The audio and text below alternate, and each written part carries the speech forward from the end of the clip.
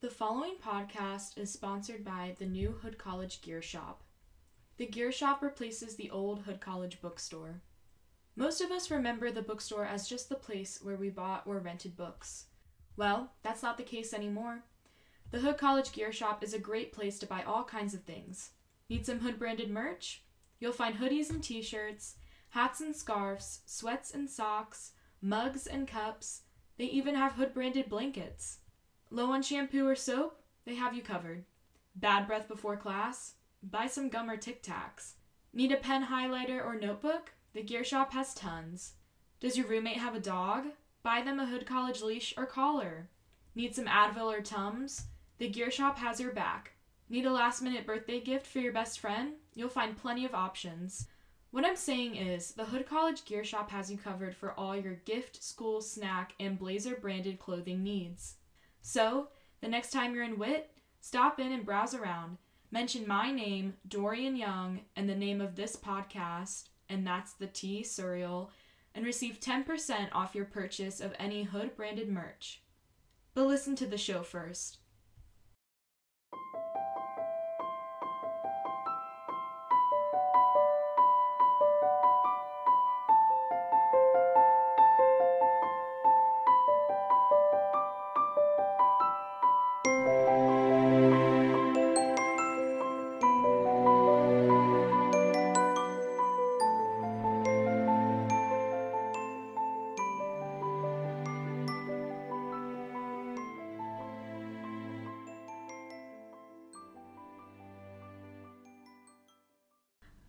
Hi everyone, welcome to the And That's the Tea Suriel podcast. I'm your host, Dorian Rosemarin, and today I'll be talking about upcoming book releases for the rest of the year and into 2024. So without further ado, welcome to the show. Already this year, we've had some great books come out, such as Leigh Bardugo's Hellbent, which is the sequel to her Ninth House series. But today I would like to talk about the top few books that are coming out over the rest of the year and into next January, and just give a little description, talk about why I'm excited for these books and why I think that all of you out there should read not only these books, but similar ones or books by the same authors. So, without further ado, let's get into it. The first upcoming book release that I'm probably the most excited about is A Crown of Ivy and Glass, which is book 1 in the Middle Mist trilogy by Claire Legrand. And this book is being released on May 9th of this year. And the reason I'm so excited for it is because it's by one of my all-time favorite authors, Claire Legrand, as I said. And I read her first trilogy, Furyborn, which is part of the Imperium trilogy. I think it was at least freshman year of college, maybe a little bit before, but it was probably 3 or 4 or maybe even 5 or 6 years ago.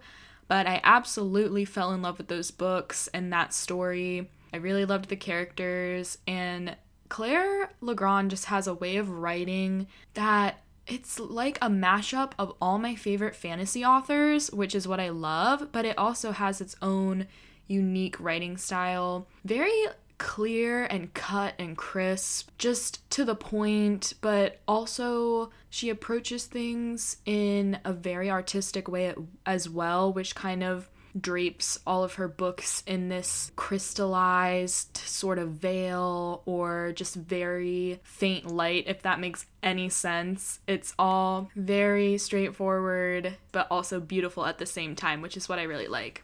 Now, this book in particular is her adult debut, which is really exciting because Furyborn was considered, I believe, young adult / new adult, and there were definitely some adult parts to it, but I'm excited that she has really reached out and branched into this adult fantasy genre. And the synopsis says that it's a steamy fantasy romance series starter that's perfect for fans of Bridgerton and A Court of Thorns and Roses. And Bridgerton is probably one of my favorite quote-unquote historical fiction series. It's definitely not historical, but that's okay. And obviously, A Court of Thorns and Roses is one of my all-time favorite series by one of my all-time favorite authors. So it's really nice that it combines two things that I love and is written by an author who I really look up to. Let me finally tell you what this book is going to be about. From Amazon, Lady Gemma Ashbourne seemingly has it all. She's young, gorgeous, and rich. Her family was anointed by the gods, blessed with incredible abilities, but underneath her glittering facade, Gemma is deeply sad. Years ago, her sister Mara was taken to the Middlemist to guard against treacherous magic. Her mother abandoned the family. Her father and eldest sister, Farron, embroiled in a deadly blood feud with the mysterious Basque family, often forget Gemma exists. Worst of all, Gemma is the only Ashbourne to possess no magic. Instead, her body fights it like poison. Constantly ill, aching with loneliness, Gemma craves love and yearns to belong. Then she meets the devastatingly handsome Talon de Astier. His family destroyed themselves, seduced by a demon, and Talon, the only survivor, is determined to redeem their honor. Intrigued and enchanted, Gemma proposes a bargain. She'll help Talon navigate high society if he helps her destroy the Basques. According to popular legend, a demon called the Man with the Three-Eyed Crown is behind the family's blood feud. Slay the demon, end the feud. But attacks on Middlemist are increasing. The plot against the Basques quickly spirals out of control, and something immense and terrifying is awakening in Gemma, drawing her inexorably toward Talon and an all-consuming passion that could destroy her, or show her the true strength of her power at last. Well, that's a whirlwind. That's a lot to wrap my head around, but it sounds very intriguing, and it seems to approach this trope of magic in a new way that maybe we've seen before in the past, but also with a little bit of newness inscribed in there. I'm really excited about this. I think this might be one of my top books of the year from what it sounds. So yeah, definitely top tier. Definitely going on to pre-order right now. Now, the second book that I'm really, really excited about being released is titled The Battle of Malden, Together with the Homecoming of Bjornthith. And this is actually by J.R.R. Tolkien. And I know what you're thinking. J.R.R. Tolkien is dead, but the Tolkien estate is still adapting his works and still publishing his unfinished works, which personally, I know some people don't really like that idea and the fact that, you know, the Tolkien estate still seems to be making money off of J.R.R. Tolkien after he's been deceased. But I think it's really nice that even though he's gone, we're still able to feel like he's with us and still feel like he's writing. And we get these very rare publications and exposure to works of his that have never been seen before. So I think it's really nice.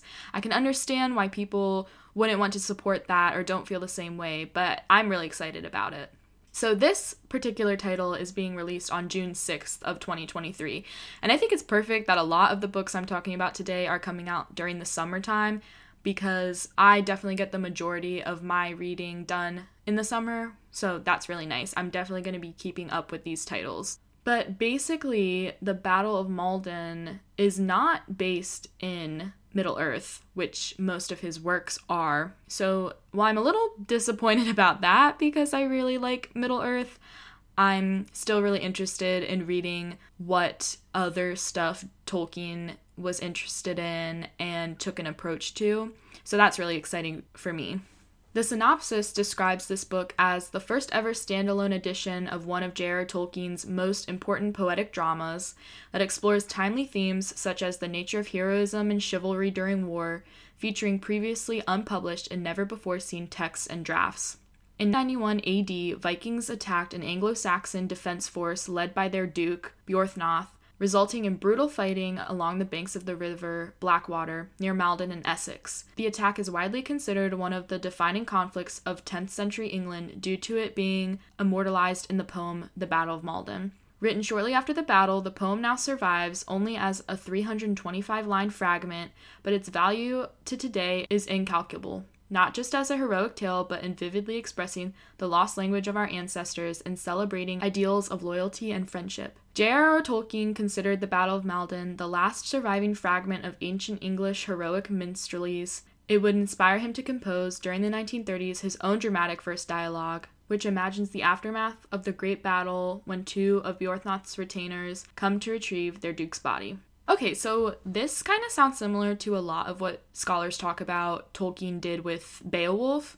So I have not read Tolkien's adaptation of the epic Beowulf, but I think that'd be something I would be interested in trying to tackle before reading this, because I think it would kind of prepare me for what to expect from this book and give me an idea of how Tolkien kind of approaches these old English texts and adapts them or expands on them in a way to help the reader understand what's going on.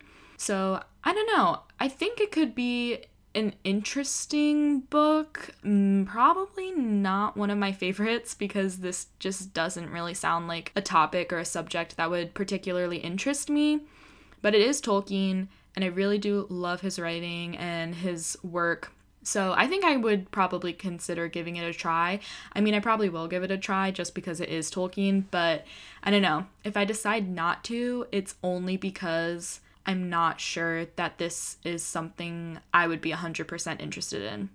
So moving on to the third book that I'm excited about. This one is from the New York Times bestselling young adult author who wrote the These Violent Delights duology, which is a retelling of Romeo and Juliet in 1920s Shanghai with a little bit of a fantastical twist on it.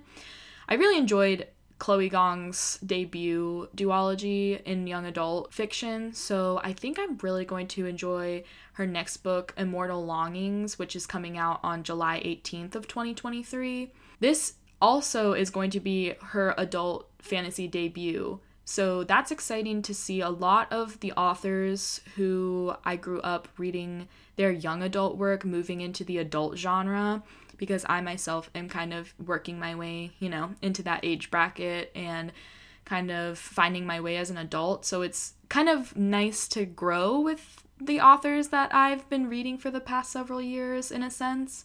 I really enjoy that. But this fantasy debut is inspired by Shakespeare's Antony and Cleopatra and is described as a fiery collision of power plays, spilled blood, and romance amidst a set of deadly games. Oh, okay, I could get with this. I am all for power plays and also deadly games. It's kind of giving Six of Crows vibes in a sense, but also in a way that I think Chloe Gong will approach this very uniquely, as she did with These Violent Delights. I remember when I read her first book, I was thinking to myself how much she sounded like a poet. I think her books reflect a lot of prose poetry elements. So I wonder if she did study poetry or if she considered herself to be a poet before working her way into young adult and new adult fiction. Young adult and adult fiction. But her writing style is so unique. It's like nothing I think I've ever read before, to be honest. And I think that's really refreshing. I personally have never read or seen Antony and Cleopatra by Shakespeare, but I know a lot of people who that's their favorite of Shakespeare's plays, so I'm excited to kind of see how she takes that and applies it to her new book. And also maybe I'll take the time to actually read or watch a version of it before her book comes out in the summer again.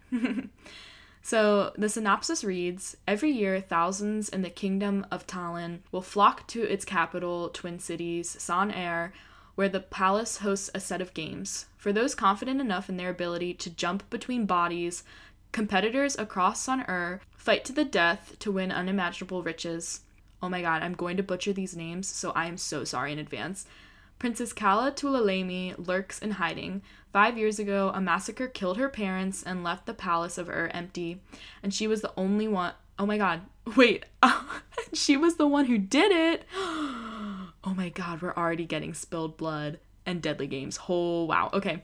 Before King Kasa's forces and San can catch her, she plans to finish the job and bring down the monarchy. Her reclusive uncle always greets the victor of the games, so if she wins, she gets her opportunity at last to kill him. Enter Anton Makusa, an exiled aristocrat. His childhood love has lain in a coma since they were both out from the palace, and he's in deep debt trying to keep her alive. Thankfully, he's one of the best jumpers in the kingdom, flitting from body to body at will. His last chance at saving her is entering the games and winning. Kala finds both an unexpected alliance with Anton and help from King Kasa's adopted son, August, who wants to mend Talon's ills. But the three of them have very different goals, even as Kala and Anton's partnership spirals into something all-consuming. Before the games close, Kala must decide what she's playing for, her lover or her kingdom. Wow, okay, this sounds really interesting. I'm excited about the world building. Sounds like a very different sort of fantastical fantasy world. Wow, and oh my god, I was not expecting her to be a murderer. Wow. Okay, so right off the bat, we're going in deep, y'all. I think this is really close up there with the Claire Legrand book as being one of my most anticipated reads for the rest of the year. I mean, it was one of my most anticipated reads of the year to begin with in January, but now that I know more about it, I'm really, really excited. And it's Chloe Gong, so, that just makes it even more exciting. This next book that I'm going to talk about, I'm also really excited for because it is written by an author who I followed since about middle school and who I grew up reading, and I loved all of her books. I kind of fell off of her writing just because she was solely focused on and solely writing about one singular fantasy world, and I just eventually fell behind and couldn't keep up anymore with all the books that were coming out.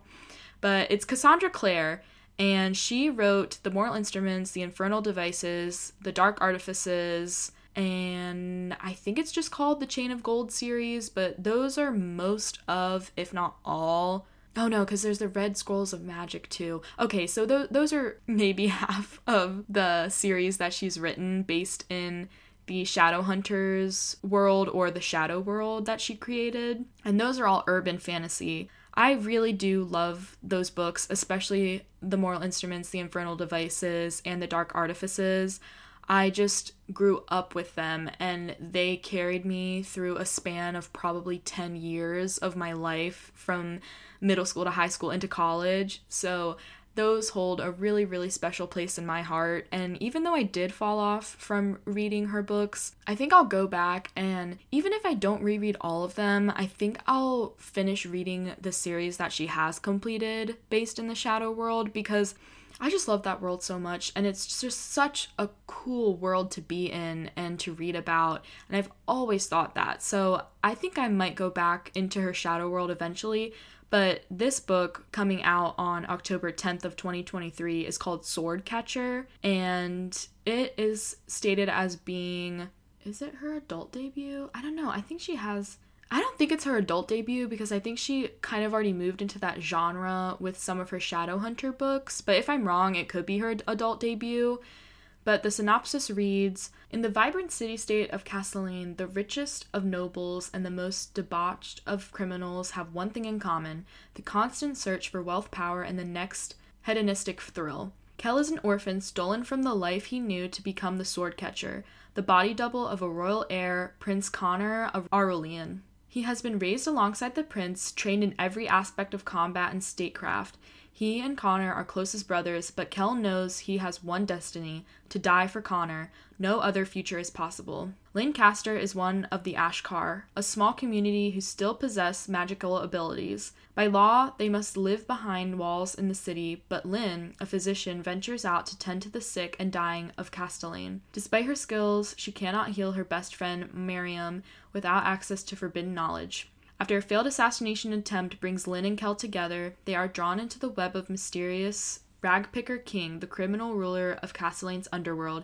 He offers them each what they want most, but as they descend into his world of intrigue and shadow, they discover a conspiracy of corruption that reaches from the darkest gutters of Castellane to the highest tower of its palaces. As long-kept secrets begin to unravel, they must ask themselves, is knowledge worth the price of betrayal? Can forbidden love bring down a kingdom?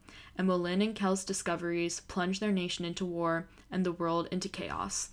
Okay, a lot of these books are giving me Six of Crows and Shadow and Bone / Rule of Wolves vibes by Leigh Bardugo, and I don't know how I feel about it. Like, it's exciting to me that people are kind of branching into the underworld, kind of like gang and fantastical, gritty world, but also I think Leigh Bardugo already did it in a way that's really unique and stands out in the fantasy genre. So I don't really know how to feel about it exactly. I'm excited because on the one hand, this book is by one of my favorite pastime authors, and it could be a way for me to sort of reconnect with her and get back into her writing. But at the same time, it kind of reminds me a lot of other books that we've already read. And of course, at this point in time, there really is no original ideas anymore. Everything's kind of based off of something and everything's influenced by something. So it's really hard in this day and age to come up with a fresh, new, never before seen idea, especially in the fantasy genre.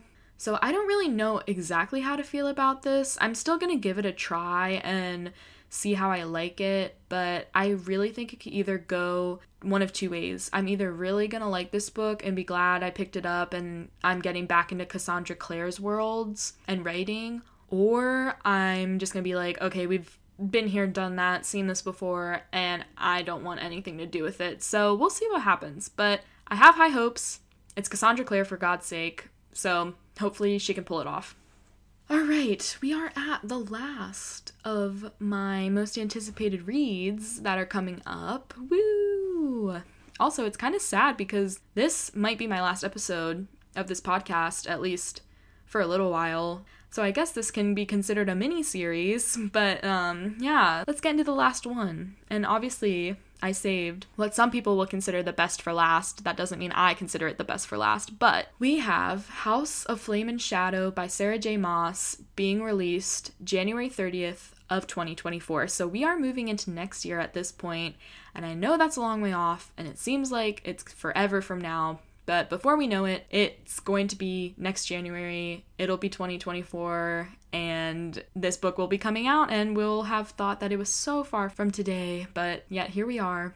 So House of Flame and Shadow is the third book in Sarah J. Maas's Crescent City series, and I read the first Crescent City when it came out, and I was really excited about it because that was technically Sarah J. Maas's adult fantasy debut, but I'm going to be completely honest here, I was not a fan at all, really. I just think that the book still needed time to be fleshed out and edited. It felt like there was a lot of fluff and information dumping and not enough thought put into the plot and even the characters, to be honest.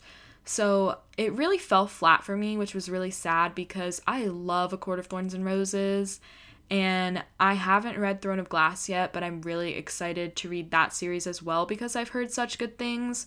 So the bar was set really high for this one, and I just think it fell way too short, unfortunately. So I came away from that first Crescent City book extremely disappointed, unfortunately, and it just kind of left a sour taste in my mouth. So while I finished House of Earth and Blood, I never did move on to House of Sky and Breath, unfortunately. But now that I've kind of let it simmer for a little bit and I've heard other people talk about it, I think I will give the series another shot. And unfortunately, or perhaps fortunately, it sounds like you have to read Crescent City in order to understand whatever happens next in the A Court of Thorns and Roses and or the Throne of Glass series. So it kind of is giving Marvel in the sense where you have to read everything to understand what's going on in the other works, but I don't know. I'm hoping when I go back to reread House of Earth and Blood and then move on to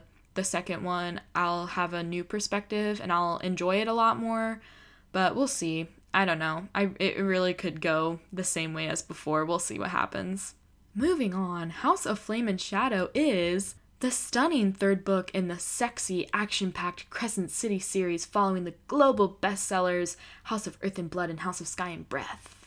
Bryce Quinlan never expected to see a world other than Midgard, but now that she has, all she wants is to get back. Everything she loves is in Midgard. Her family, her friends, her mate. Stranded in a strange new world, she's going to need all her wits about her to get home again. And that's no easy feat when she has no idea who to trust. Hunt Athalar has found himself in some deep holes in his life, but this one might be the deepest of all. After a few brief months with everything he ever wanted, he's in Asteries dungeons again, stripped of his freedom and without a clue as to Bryce's fate. He's desperate to help her, but until he can escape the Asteries leash, his hands are tied, quite literally. So it does sound really intriguing, and for those of you who haven't read Sarah J. Maas's other works, this is going to be spoilers, so feel free to tune out now, but basically what we have discerned as readers is that all three of Sarah J. Maas's series are connected, and there's a theory that Throne of Glass is the past, ACOTAR, or A Court of Thorns and Roses, is the present, and Crescent City is the future of the same world. So I have been spoiled for the second Crescent City, so I'll just talk about it here, but the theory is that at the end of Crescent City 2, Bryce somehow travels back in time and ends up in the A Court of Thorns and Roses time period / universe. So everybody thinks that's where she is, and, I think that's really cool and exciting and definitely a potential possibility because literally all three of these series have the same types of people in them. They have humans, they have fae, they have immortal beings with these special powers, and there seems to be some crossover here and there with names of things and some information and world building that has been dropped in other books. So it's potentially completely probably possible that all of these books are connected, which I think is really cool and is very, very interesting for fantasy and especially for young adult / new adult fantasy. So I don't know. I have mixed feelings about the Crescent City series as a whole, but I think because I love Sarah J. Maas so much and her writing and her other books, I probably will end up reading the series as a whole at some point. I definitely will have to read it before the next A Court of Thorns and Roses book comes out, whenever that may be. Please, Sarah J. Maas, hurry up on that. But, I don't know. Could be fun to go back and give it another go. But yeah, it sounds like upcoming in the next 9 months, there will be a lot of new books coming out, and that's really exciting for me because I feel like the publishing industry has been a little stagnant recently, at least for me and for what I like to read. So it's nice to see that there are going to be some new books coming out that I can get into instead of my original plan this summer was to reread a bunch of old ones. So I'm glad I won't have to do that, really. But yeah, I'm really excited, going into it, clean slate, just excited for new books and for my favorite authors all releasing books within the span of like a year together, so that's great. But yeah, well, I hope that some of these books inspired you all to either reread some of your old favorites or try something new or even give one of these that I talked about in this episode a go. But yeah, I just want to encourage everybody listening to, pick up a book, go outside, touch some grass, escape for a little bit. Escapism is key, and just have a good time reading. Life is too short to not do what you love and try new things and read new books. So please go forth and spend your money on books instead of other things like coffee and tea and that sort of thing. I will condone putting your caffeine addiction aside for some serotonin and maladaptive daydreaming and escapism. Thanks everyone for listening to the And That's the Tea Suriel podcast. Once again, I'm your host, Doreen Rosemarin, and potentially maybe tune in next time for your next pot of tea and all the bookish goodness.